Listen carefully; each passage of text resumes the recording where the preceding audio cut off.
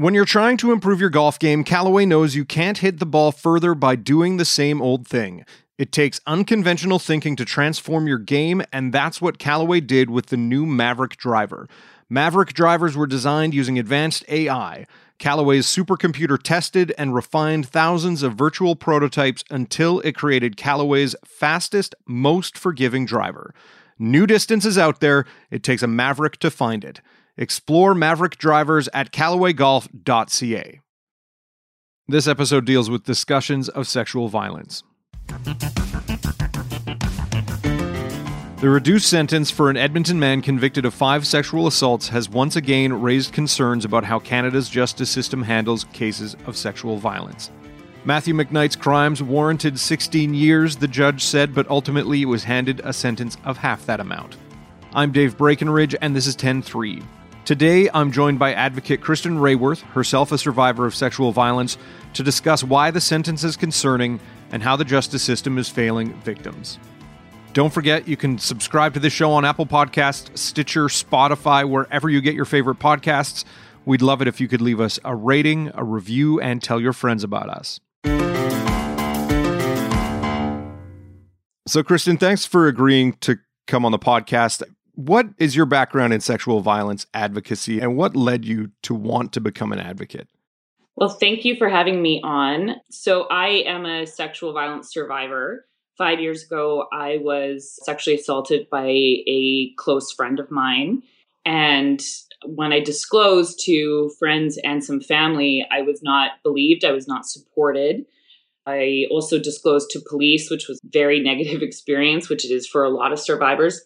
And I went through a very difficult time immediately after. And the ironic thing about that was that while I was doing that, I was working for the government of Alberta, and I was working very closely with the sexual assault centers across the province, and was actually working on a campaign that they launched called the I Believe You campaign, which is about supporting survivors of sexual violence and providing people with the tools to be able to support the people close to them who experience sexual violence. And about a year later, I was blessed to actually be asked to be the spokesperson for the campaign for that year and be the speaker at the launch in 2017. Mm-hmm. And that's really what started my advocacy, was that campaign and my opportunity to be able to speak publicly to people about it. And since then, I've been doing work on addressing changes at the federal and provincial level that need to be made and supporting the sexual assault centers in the work that they do. You recently wrote a column for the National Post called Sexual Violence Survivors Deserve Better. Kind of right off the top in the column, you mentioned Daisy Coleman, who, for people who may recognize the name, was the subject of a Netflix documentary called Audrey and Daisy. It's about her experience as a sexual assault survivor. What is your connection with her? So that documentary came out pretty much within months after my assault. And part of the documentary talks about her experiences after she disclosed and the way that she was treated by her community. Her family actually had to move. Her house actually got burned down.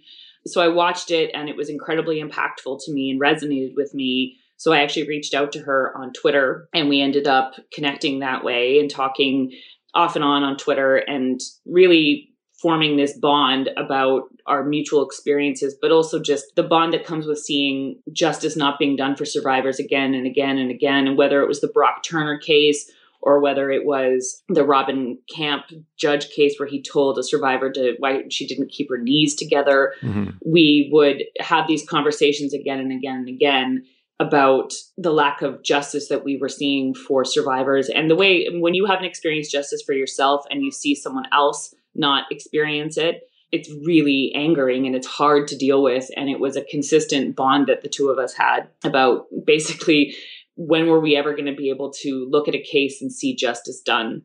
One of the things you mentioned in your column that you and Daisy had been discussing was an Edmonton trial, and is a former nightclub promoter. His name's Matthew McKnight. He was recently found guilty of 5 of 13 counts of sexual assault and was recently sentenced. What was your take on the case? Both the investigation and the trial, both of which were extremely lengthy. It began with 21 women who came forward, and it did end up resulting in 5 convictions. So a lot of those women who came forward didn't see justice initially. I think that the Matthew McKnight case is a perfect example of the way that we allow predators like him to exist in our societies because we don't want to believe that someone we like or someone that we are friends with is capable of sexual assault. Over 80% of all sexual assaults are acquaintance sexual assaults. Mm-hmm. And that is what makes this issue so complex and so difficult for people, because I think so many of us grew up with the stranger danger messaging that people who commit sexual violence are like those creepy people behind a bush who jump out and attack you, not your buddy at the bar. And even when you read some of the statements made by the owner of Knoxville's, the owner of another club, people who were friends with McKnight, they talk about him like he's this great guy, even after his convictions. And that leads to an environment where it becomes incredibly difficult for women to come forward. And these 21 women are heroes. They did what they had to do for themselves eventually by coming forward and speaking up. And for them to have then seen his sentence minimized to 8 years, which means he will likely only serve 3. Mm-hmm. A lot of the rationale in the judge's final decision was really based on rape myths. It was based on the idea that what these women went through wasn't as traumatic as this guy being assaulted in jail briefly or other things that happened to him. It was very much focused on him and not on the damage that he did to these women. It was ultimately an example of why we need judicial training, why we need these judges to understand the long-term impacts of sexual violence. For the judge to have said that these were isolated incidents when he was convicted of 5 serial rapes, in and of itself is ridiculous. That would be like saying, okay, well, we shouldn't charge Paul Bernardo as a serial killer because he killed all these women separately. Yeah. Like, just saying that out loud sounds ridiculous, but that was her logic in the way that she chose to sentence Matthew McKnight. On the sentencing aspect of it, I assume that you were following the trial pretty closely. The Crown was initially seeking 22 years, which seems like, when you're talking about sentencing, like a fairly stiff sentence. And even the judge at sentencing suggested that it warranted 16 years. Were you hopeful after the conviction on 5 counts and hearing some of the sentencing arguments that seemed to offer a pretty stiff penalty that we may actually see a sentence like that? Or were you unsurprised when the judge came back and said McKnight's crimes only warranted 8 years? I mean, when the Crown was going for 22, you always know that they're going to ask for the absolute maximum and hope that it's going to come out somewhere in the middle, because the defense was asking for 3 to 5. I never thought that he was going to get 22 years. Mm-hmm. I was watching the results come in through Twitter, like the live streams from some of the journalists who were there. And you could almost feel it start to shift when she was talking about the principle of totality, which means whether or not the crimes merit this level of sentencing. So as soon as she started talking about that, you knew that it was going to go down. And my heart just broke, seeing it go down and go down and go down, and a year off because he was assaulted in jail, another 2 years because of his prospects for rehabilitation, which in and of itself makes no sense because he has not apologized or acknowledged what he did. Mm-hmm. So how you can say that someone can be rehabilitated when they cannot even admit to what they have done, to me makes no sense. It just felt like, okay, this is happening again. Yeah. Just like case after case after case. There was a case in the East Coast of a cab driver who sexually assaulted a woman in the back of his cab. She was so drunk, she was completely passed out, and he barely served any time. You see this again and again and again. And so it becomes just this sickening feeling of it happening all over again. Yeah. Now, one of the things you mentioned earlier in the Matthew McKnight sentencing that the judge took into account was his rehabilitative prospects. And that's, depending on who you ask, that's one of the features or the bugs of the Canadian justice system, that the courts take into account whether someone can be rehabilitated in prison and come out of jail, I guess, ready to reintegrate. Why is it problematic in cases like Matthew McKnight's? Is it just the fact that in this case, he hasn't acknowledged or apologized for what he did, or are there broader problems with taking these things into account in sexual assault cases?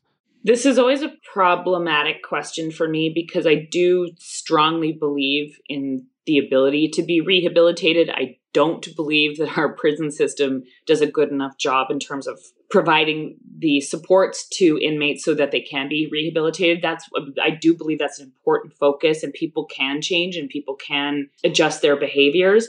However, in this case, this is a serial rapist. This is not somebody who made one mistake and should be seen that way. This is someone who he's a predator. He targeted women for years. Mm-hmm. And the fact that like I said earlier, he did not apologize. He did not acknowledge what he has done.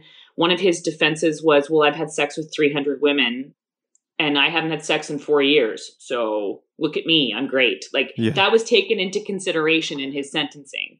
What we need to be focusing on in a case like this is if he doesn't get a sentence that is comparable to the enormity of what he did, he is not going to walk out of that jail cell in 3 years and think, I did something awful and I need to amend what I have done and I need to change. He's going to think it's not a big deal because the justice system has not sentenced me in a way that makes me feel like what I did was a big deal.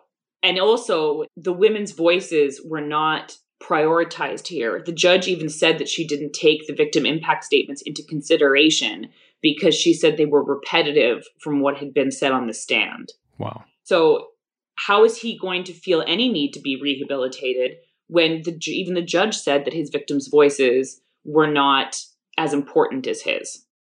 After the sentencing came up, this is what sparked one of your conversations with Daisy Coleman. Daisy died by suicide. Is this what galvanized you a little more to take the step to put your thoughts down and refocus the argument on the need for support for survivors? Yeah.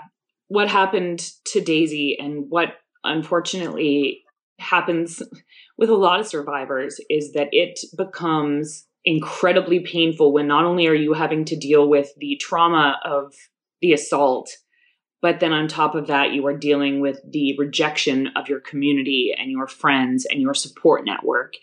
And to deal with a trauma like that alone, it can be incredibly difficult. Mm-hmm. Not being believed is the most difficult thing. And studies show that survivors who are not believed when they disclose, whether it is by family or friends or the justice system, are less likely to have a positive healing journey. I've been advocating around this judicial training for a very long time. To see a judge reinforce these stereotypes around sexual assault and rape myths is incredibly frustrating. And after Daisy died, it just felt like I wanted to say something about it again. And I also wanted to honor her and honor the conversations that we've had, because justice for one of us feels like justice for all of us. Mm. And until we actually start seeing that as the norm and not the exception, it won't feel like there's justice around this issue at all. For many, there was some hope that the courts and the justice system may see change that would help deal with some of these problems. Former interim Conservative Party leader Rona Ambrose brought forward a private member's bill in the House of Commons regarding mandatory training for judges to help them understand better sexual assault and what happens with survivors. What was in that bill that was important, and what ultimately happened with that bill?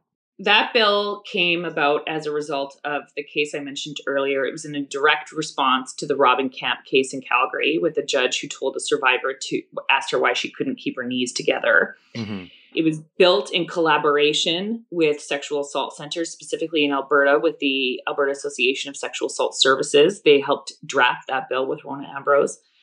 The bill in and of itself would mandate that judges need to receive sexual violence training before becoming judges. Right now, basically, as a judge, your specialty could be real estate or family law, and then you will end up serving on a sexual assault case with absolutely no background in that case whatsoever. Yeah. So that would shift that. It would also ensure that there is consistent monitoring of the training that they are getting as ongoing professionals.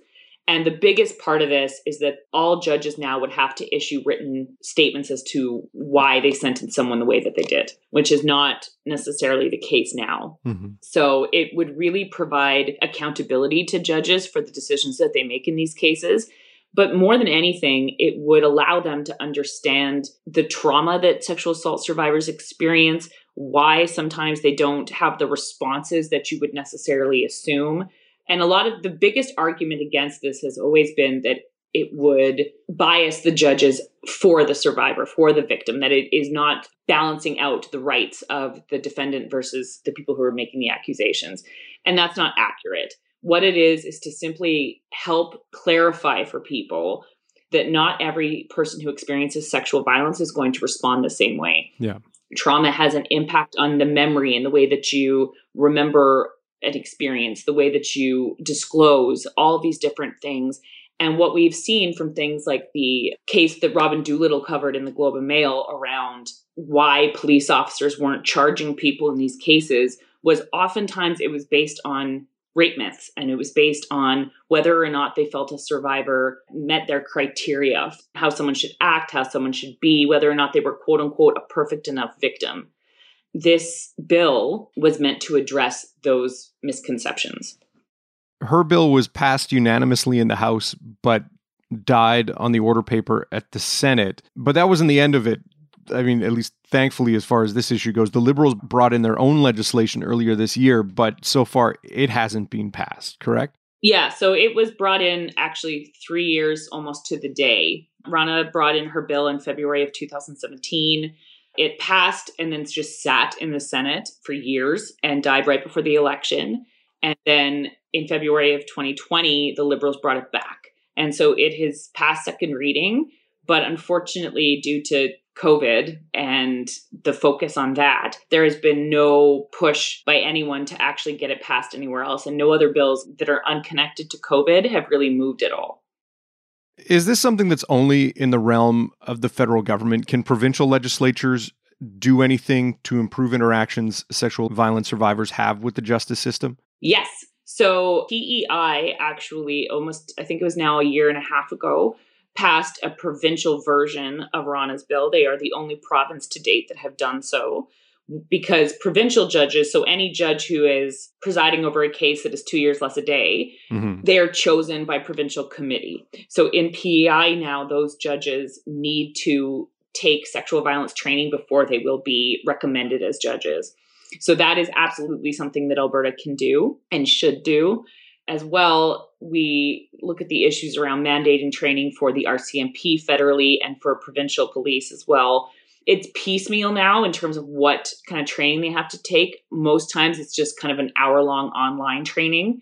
There is the opportunity now with the opening up of the Police Act in Alberta to mandate training across the province that is actually much more substantive. I think anyone who's ever taken an online course knows that those are not always the most enlightening, and the need to make that more substantive for police so that police and RCMP and judges and anyone who's going to touch a survivor's story throughout the course of their disclosure should be trained in how to work with survivors. When do we get the sense that Alberta may wrap up or make changes to the Police Act now that they've looked at reopening it and amending it? They have opened up consultations. They began, I believe, 2 or 3 weeks ago to start consultations with community.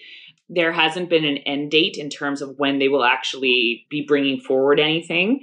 But right now, they're returning to the legislature August 27th. So there is an opportunity for folks who do want this to happen to contact the Justice Minister and to ask that this be something that he considers in the remodel of the Police Act. Advocates and agencies have been asking for that as well. So there is a hope that in the fall session that could be something that they bring forward. Well, hopefully as this moves forward, they start to take seriously the voices of survivors and advocates like you and make those changes. Kristen, thanks for your time. Thank you for having me. 10-3 is produced by Carson Jarama, theme music by Bryce Hall. Thanks to my guest, Kristen Rayworth. You can read her full column at nationalpost.com. I'm Dave Breckenridge. Thanks for listening.